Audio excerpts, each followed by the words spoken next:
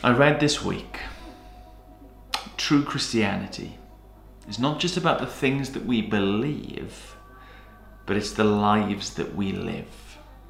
It's not about the theological positions that we hold to, but it's about the daily, personal communication and contact we have with Jesus Christ, the Son of God, and how that impacts and affects our day to day. As a church, we began the year considering our mission, our purpose once more of knowing Jesus more and making Jesus more known. And when we condense it down to that, we understand that it means so much more. That to know Jesus more isn't just to fill our heads with facts, but it's to go deeper into a relationship with him. And that, as a knock-on effect of being more and more in closeness and community with Jesus, that we will be transformed into his likeness. That to know Jesus more will mean that we will look more like Jesus. And as we draw closer to Jesus, as we love him more as we ought, as we get close enough to see truly how beautiful he is and to be changed by that, we'll want to invite more and more people into that relationship. Do you know that's a really similar conversation to the one that Jesus had with a certain expert in the law that's recorded for us in Luke chapter 10.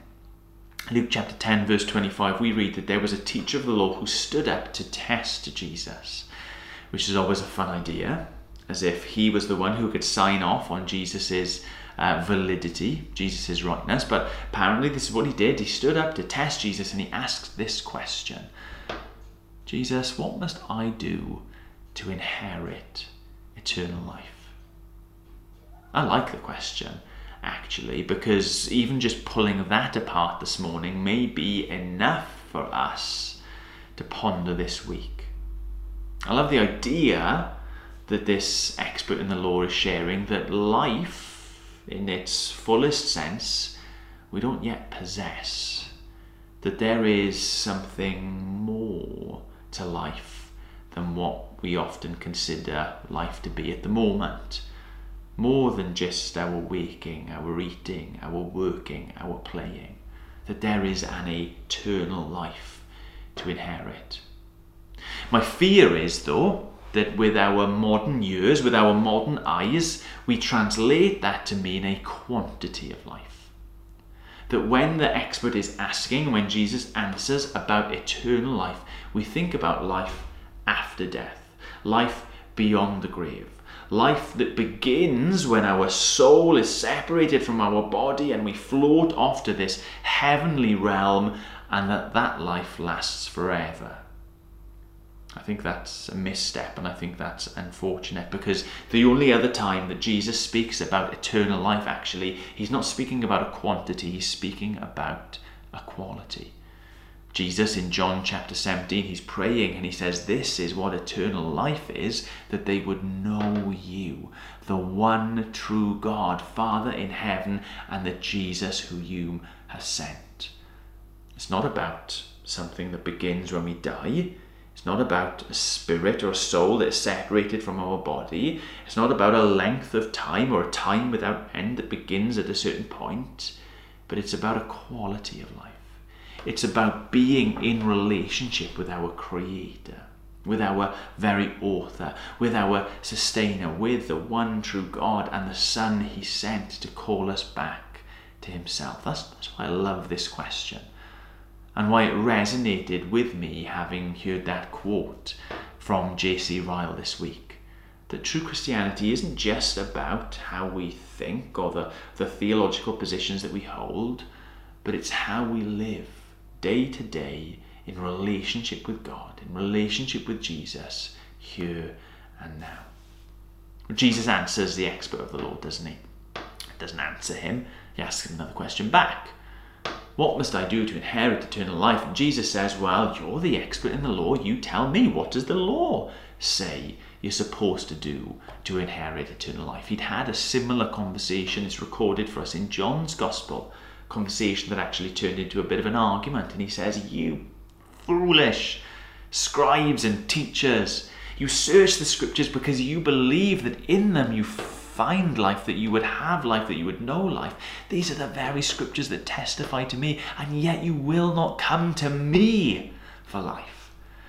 That's what he said there. Here he just asks this expert, what does the law say? What does the law say on how you should inherit, how you should gain, how you should move into and walk to and take possession of eternal life? Next, but the law says this: love God with everything, heart, mind, soul, strength, and love your neighbour as yourself. And that should sound familiar to us because A, this story is familiar, but B, it's a formulation that Jesus himself used. When he was probed, when he was questioned about a summation of the most important things in the law, this is the exact formulation that he used. It was a way commonly of distilling down all the teaching that gathered together and around in the Torah of God rescuing that people out of Egypt. Israel, his own possession, of forming a covenant with them, of being their God and them being his people. To sum up all of that, love God, love your neighbour. Jesus says, you're right. That is how you enter into, take possession of eternal life. Eternal life is that. Eternal life is when you begin to love God with everything and love your neighbour as yourself. Do that, Jesus says, and you will live. Not you will enter into life, not you will go to the good place rather than the bad place when you die. You will live now. I think that's wonderfully challenging for us this morning. When we stop to consider what faith truly is all about. When we stop to consider what life is all about, and eternal life, and life beyond death, and more importantly, life before death. Jesus says this is life, to come to him, to know God, to love God, and to love one another. Do you know that is what we were made for? That is what we were created for. That is what Jesus came to do in amongst us and for us, and call us to follow him into. Not just life that continues when we die, but life that begins now in him. But there's a weight to that, isn't there? And the teacher of the law feels that weight, because loving God with everything and loving our neighbour does not come naturally to us. In fact, by nature we reject God and we invent gods of our own making. We say no to the one who made us and sustains us, and yes to anything and everything else. And we don't love even our nearest and dearest as we should. Instead, we love ourselves at the expense of those around us. And so this wonderfully simple law of love, loving God and loving one another, of living life in relationship with Jesus and following after Jesus, because after all, this is how he lived his life, loving the Father and loving, even laying down his life for us, following after him, we feel the weight of it as just being more than we are able to bear.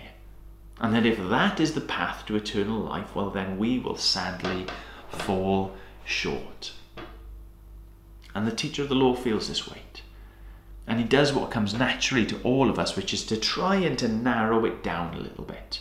If maybe I can carve out a small sliver, a small segment of society that I can call my neighbour, well then yes, I can keep that command and I can be confident that I am entering into eternal life.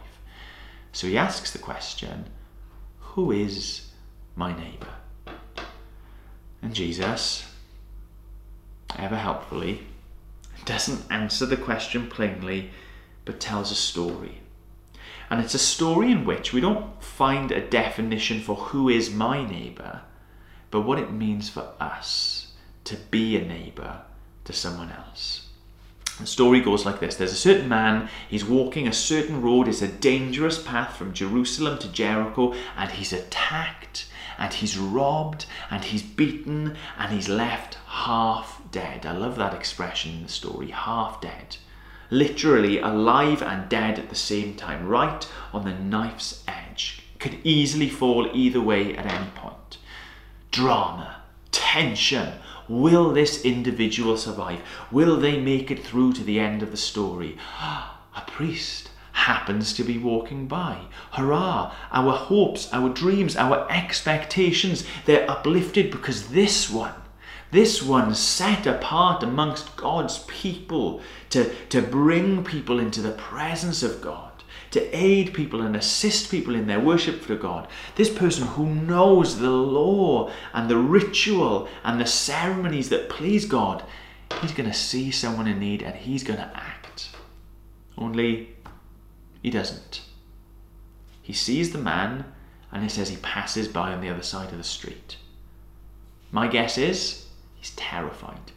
He's terrified that if he goes over to intervene, that he's just going to end up in exactly the same state, that he's going to get mugged, that he's going to be beaten up, and that he's going to be left for dead.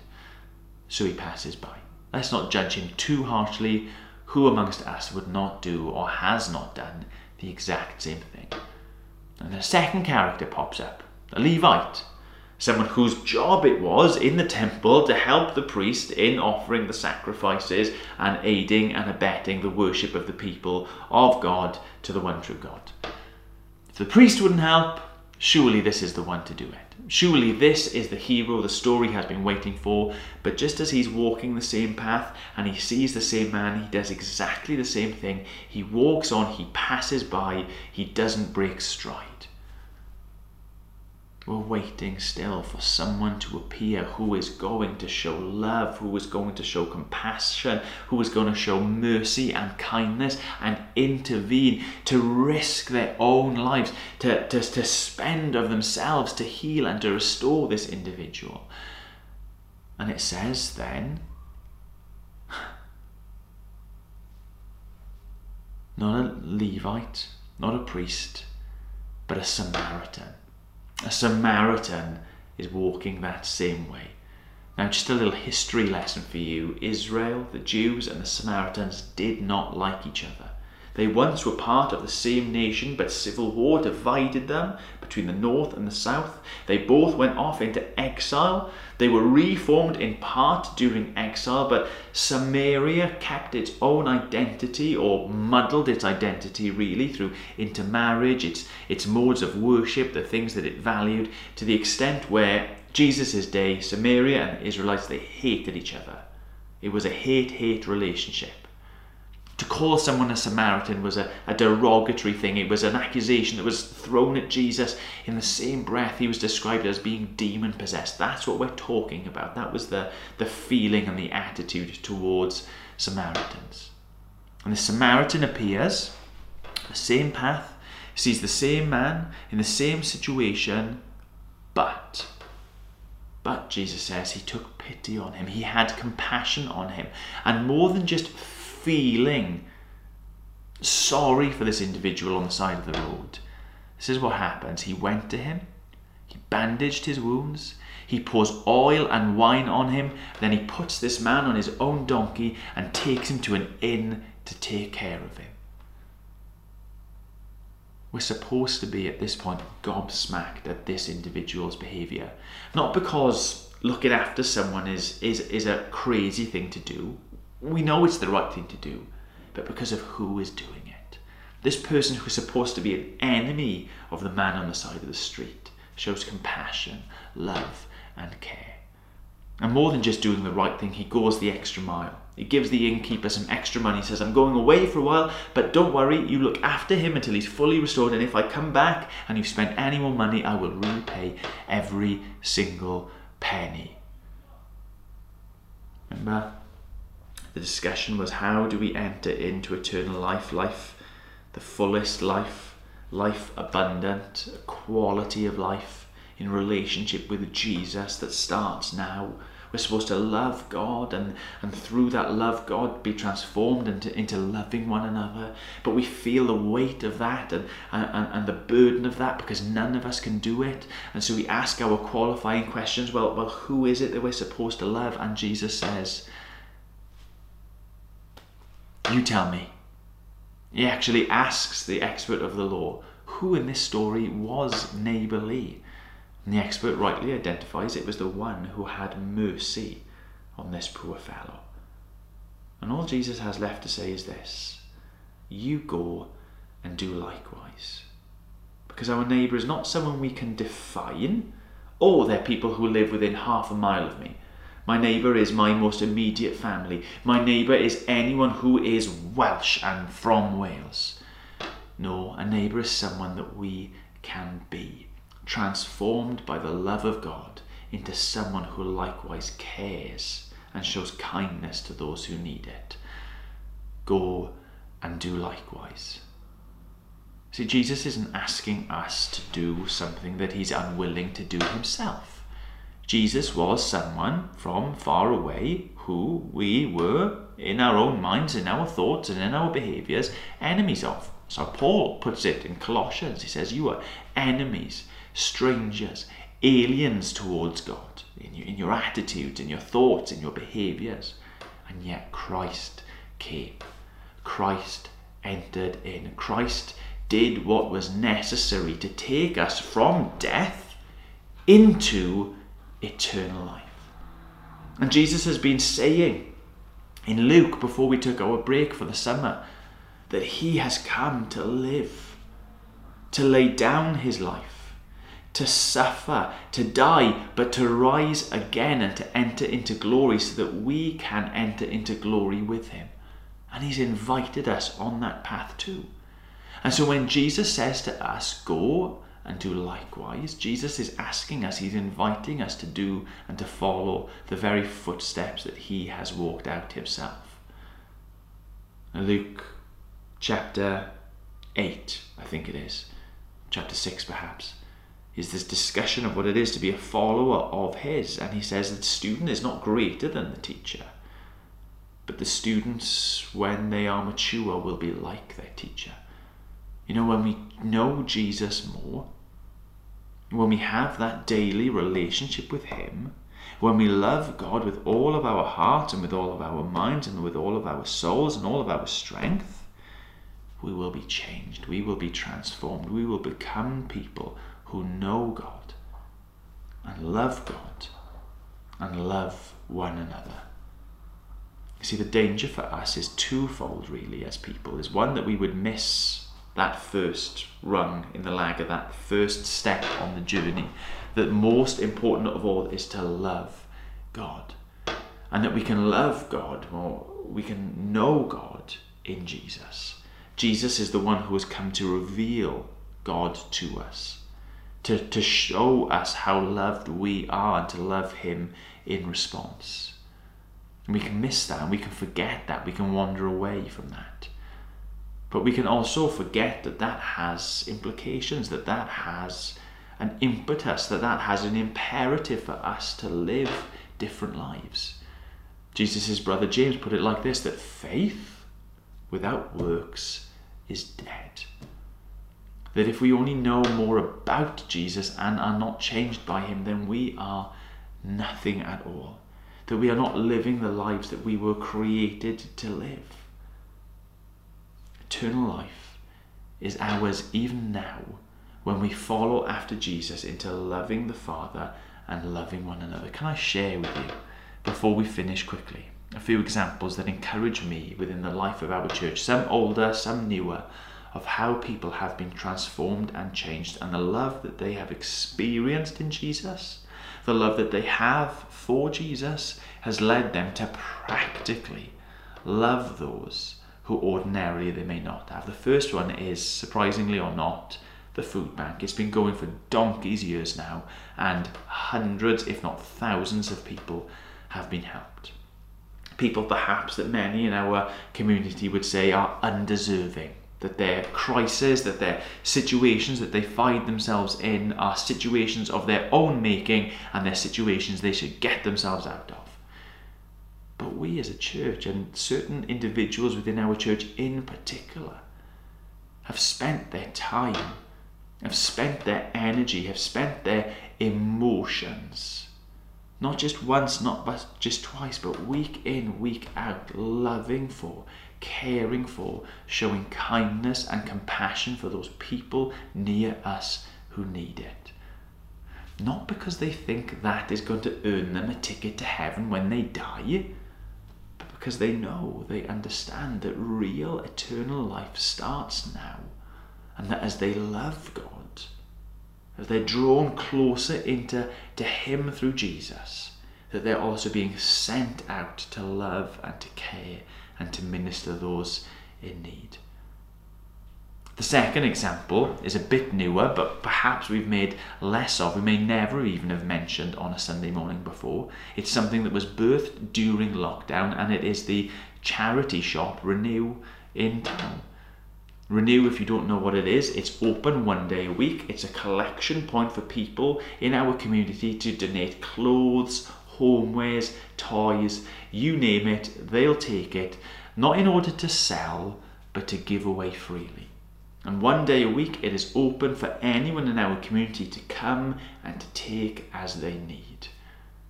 And it has been wonderful through the lockdown as folks have struggled, and as we come out of lockdowns and as more and more people come in, that those in our communities who genuinely have needs are able to come and to receive.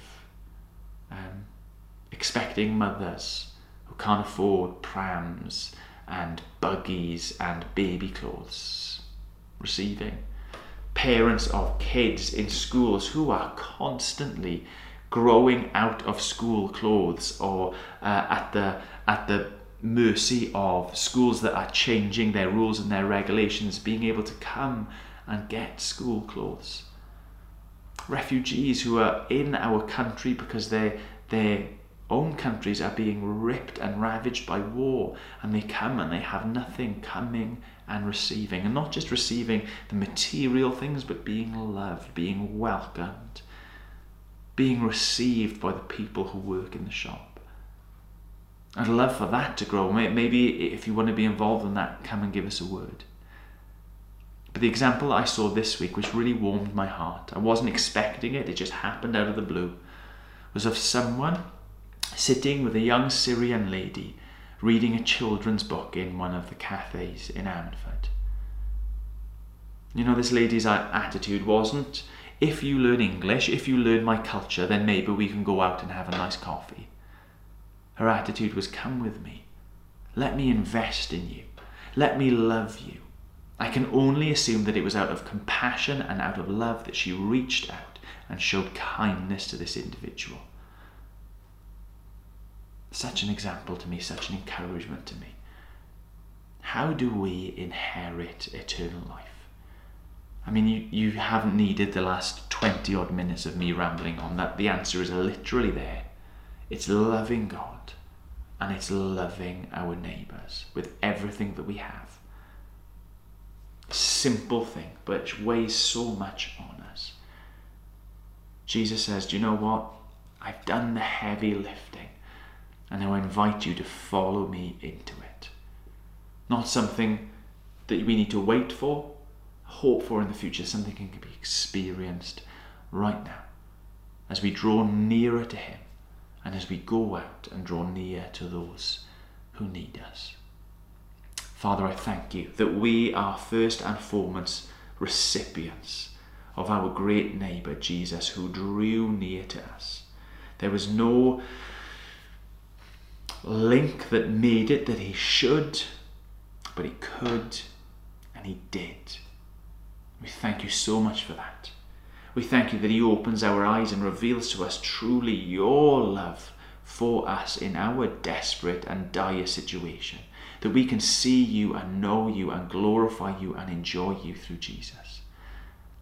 But Lord, we take seriously the challenge, the invitation that He gives us, not just to love ourselves while we wait for glory, but through a love for you, to love those who need us now. Be with us as we move into this new term, Lord God, as we continue to draw and walk closer with Jesus, that we wouldn't be cloistered, we wouldn't just be confined to our own theological positions, but we would be walking out in faith, in love, in compassion to those that you have placed us amongst. For your glory. In Jesus' name. Amen. Amen.